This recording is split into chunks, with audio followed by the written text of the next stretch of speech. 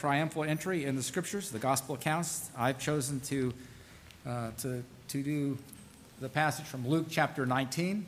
If you turn to Luke chapter 19, beginning with the 28th verse, going down to verse 44. Hear the word of the Lord.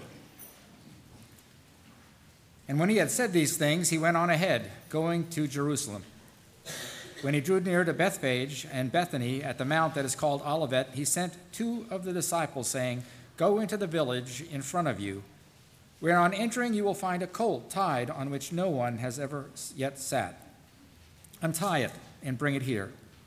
If anyone asks you, 'Why are you untying it?' you shall say this, 'The Lord has need of it.'" So those who were sent away went away and found it just as he had told them. And as they were untying the colt, its owner said to them, "Why are you untying the colt?" And they said, "The Lord has need of it." And they brought it to Jesus, and throwing their cloaks on the colt, they set Jesus on it. And as he rode along, they spread their cloaks on the road.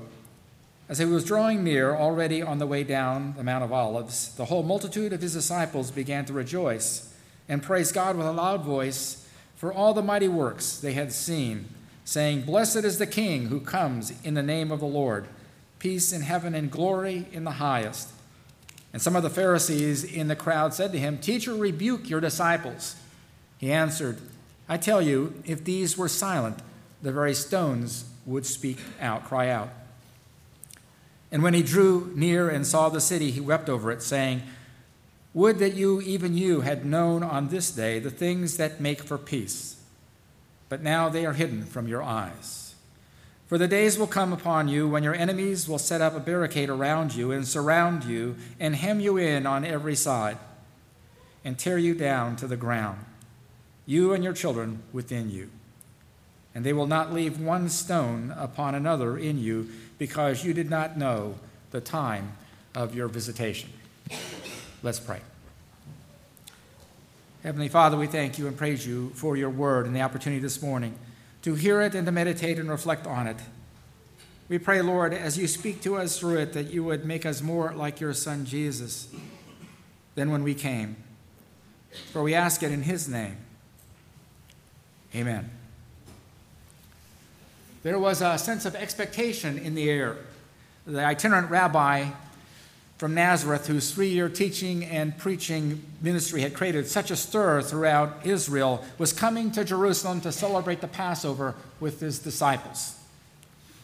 He had been in the city before, but this time it was different. Only recently news had arrived from those who had passed through the town of Bethany that 2 months before something miraculous had occurred. Jesus had raised Lazarus from the dead.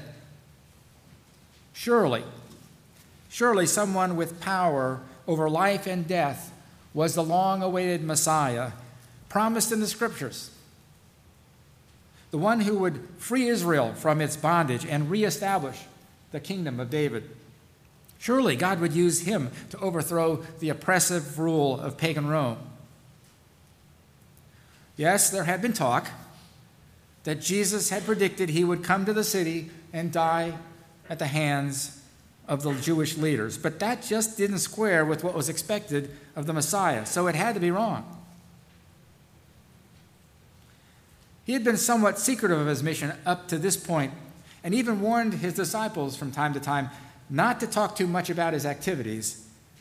But this must be the time. This must be the time. And the way he came into the city seemed to affirm the crowd's messianic expectations. But the response to Jesus was mixed. While some expected a messianic revolution, others considered him a dangerous impostor, and others were just indifferent.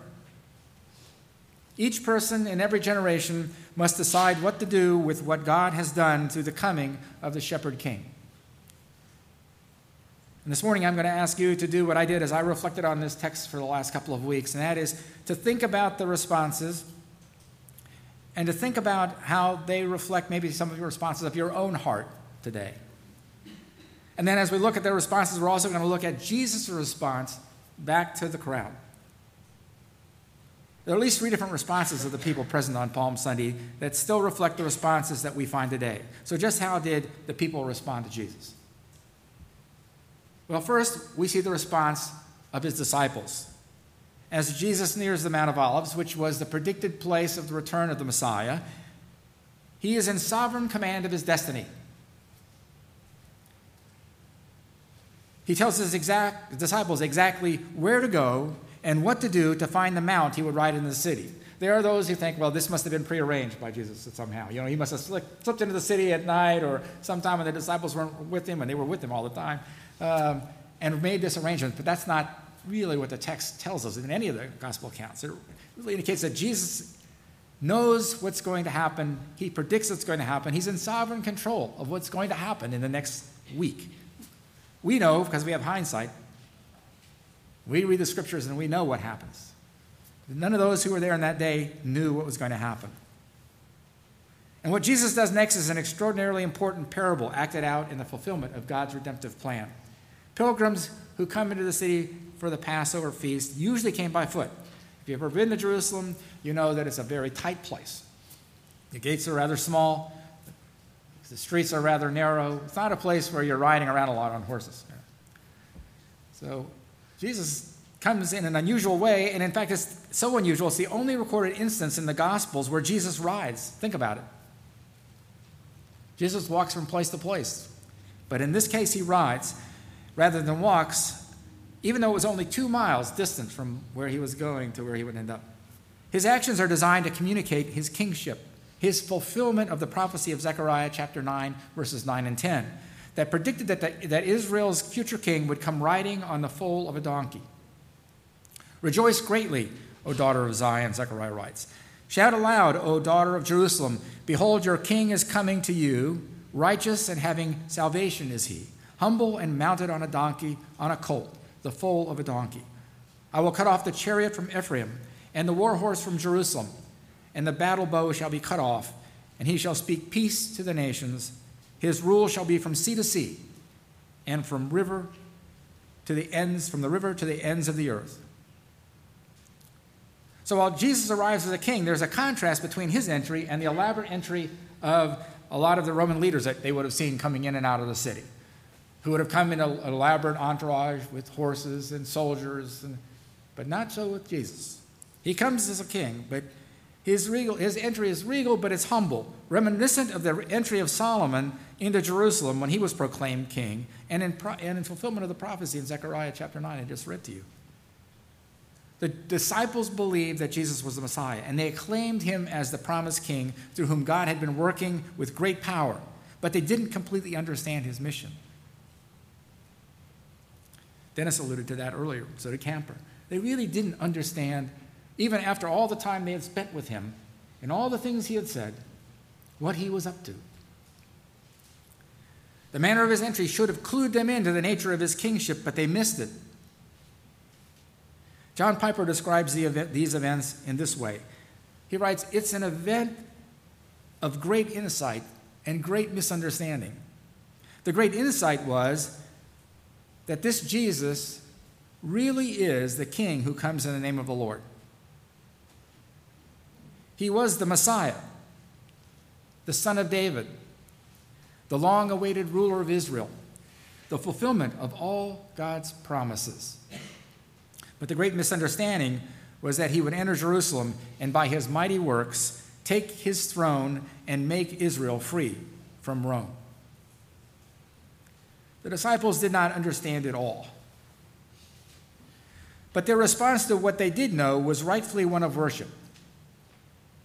They didn't know everything and didn't remember everything that Jesus said and would do. But what they had seen was enough to convince them that this one who was coming in was worthy of worship, a worship based on what they had seen and heard.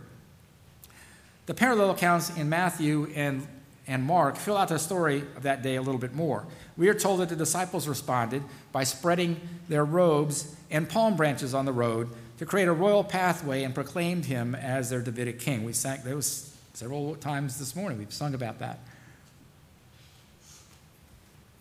Luke, who is writing to a Gentile audience, doesn't even mention the palm branches in his account that I just read to you, because he was writing really to a Gentile audience. And normally, palm branches weren't associated with Passover. They are normally associated with the festival or Feast of Tabernacles, which is a Jewish festival that has a particular association with the end times. While the Passover, on the other hand, which Jesus came into the city to celebrate, in which he indeed would become the sacrifice, ultimate Passover sacrifice, was a picture instead of sacrifice and the forgiveness of sins. It is significant in this story, to an understanding of who Jesus claims that he is, that both of these ideas are associated here. Jesus is coming, and he is coming to bring in the kingdom of God. And we indeed, since the time of his coming to when he returns, are living in the end times, no matter how long they may last. We are living in that time in between. The kingdom of God is being made manifest through Christ. But we also know that he came on that Palm Sunday into the city for a purpose. And Dennis talked about that earlier too. He came with a purpose, and the purpose was to die on the cross for our sins. In addition to the disciples, there was also the response of the larger crowd. There's a recent book by Kostenberger and Taylor called The Final Days of Jesus, and it's an interesting book. The whole book just describes basically the events of this final week in Jesus' life, and it's a great book to go through just to kind of get a picture of all the things that happened to Jesus or happened to him during this time. And he describes the feeling of the city in this way. He says, the Passover crowds in Jerusalem were like a powder keg ready for a spark, filled to the brim with both messianic fervor and hatred of the Roman rule. Now, most of the people who took part in the events, they missed the point of it. They were there, they participated, but they missed the point. But sparked by the response of the disciples, they joined in on the celebration, as the other gospel writers note. Luke really focuses in primarily on the disciples. He says it's the disciples that did this and started this. But in the other gospel accounts, it's clear that the crowds began to also participate in these events on Palm Sunday, on the triumphal entry. They loved the shouting, the glory, and all the excitement of it. I mean, think about it. When the choir was up here singing, Hosanna, Hosanna, the Michael W. Smith song, didn't you feel a little bit like shouting Hosanna yourself? You know how it is. You can get caught up in the excitement of the event and the things that, and we know, we feel that way because we're believers, and we rejoice in what God has done. But just simply by being in a group of people that's just celebrating, excited about something, they all kind of got into this. But they did not see the cross at the end of the road. And they would not like the price they would have to pay if they had listened to the content of Jesus' message. They wouldn't like what they had heard if they had listened to what he had said all along. Even the disciples missed it. As long as they believed that Jesus had come to follow their agenda, to bring in their demands, and maybe even overthrow the hated Romans, they followed and shouted their support. But when they began to see that the Lord's plans didn't match theirs, and when they began to see that he had some demands of his own, they turned their backs on him. Some who shouted his praise on Palm Sunday were undoubtedly joining in the jeering crowds on Good Friday, demanding his crucifixion. The crowds were always fluctuating in their understanding of Jesus, When he was able to feed them on several occasions, miraculously, they followed him around. But on Good Friday, they weren't there. But as a whole, Jerusalem rejected the claim that Jesus was the Messiah, and this rejection would lead to judgment. And we'll talk about that when we consider what Jesus' response was to the crowd.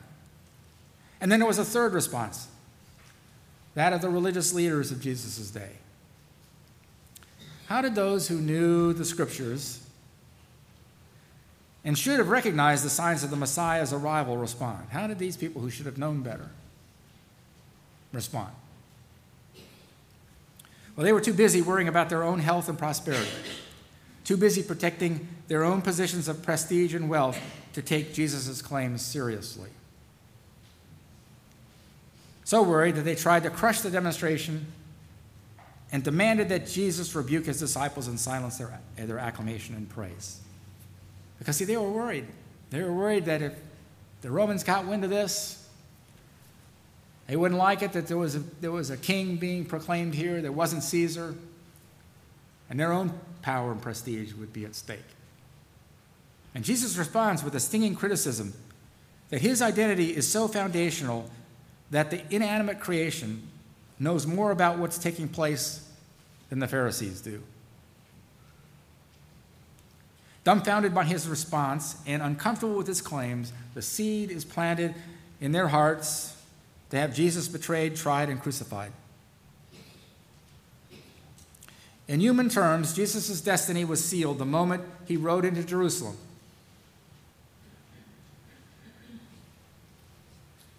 Of course, we know from the scriptures that the religious leaders could not forcibly take his life. Jesus willingly laid it down on our behalf.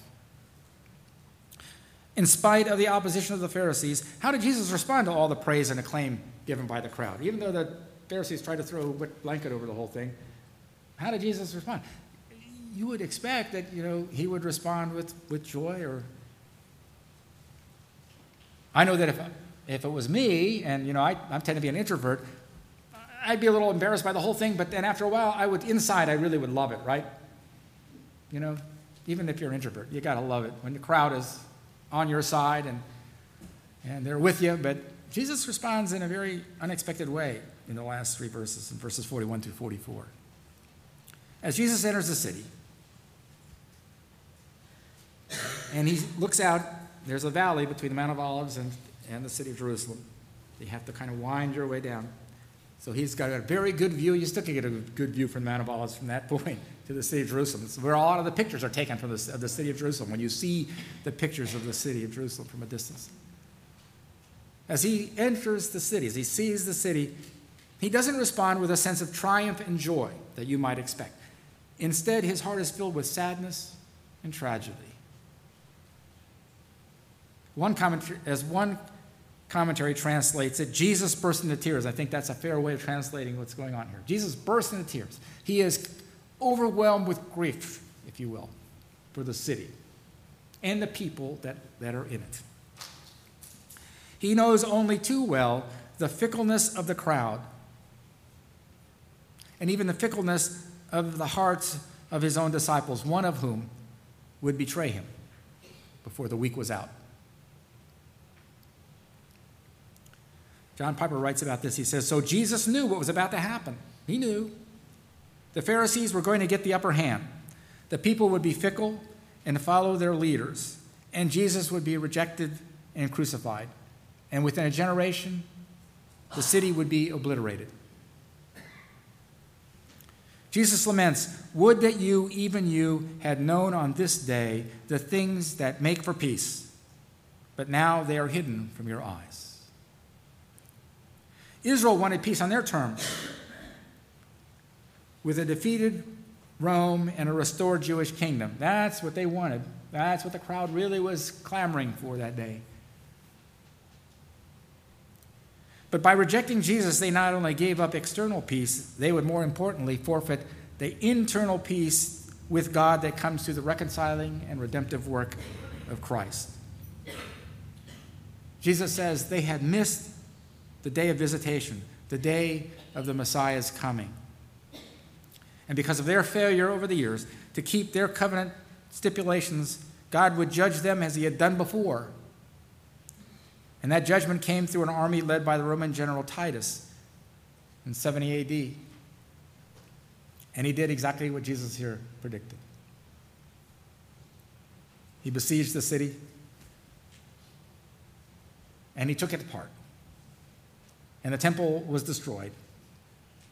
And the only things that you can see of the temple today is if you go to see what's called the Wailing Wall, which is part of the retaining wall of the original Temple Mount. But the temple is not there.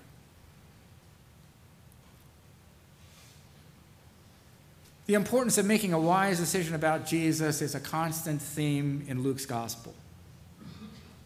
Luke brings it up quite a bit. There are consequences for rejecting the Father's offer of grace in Jesus, the Shepherd King.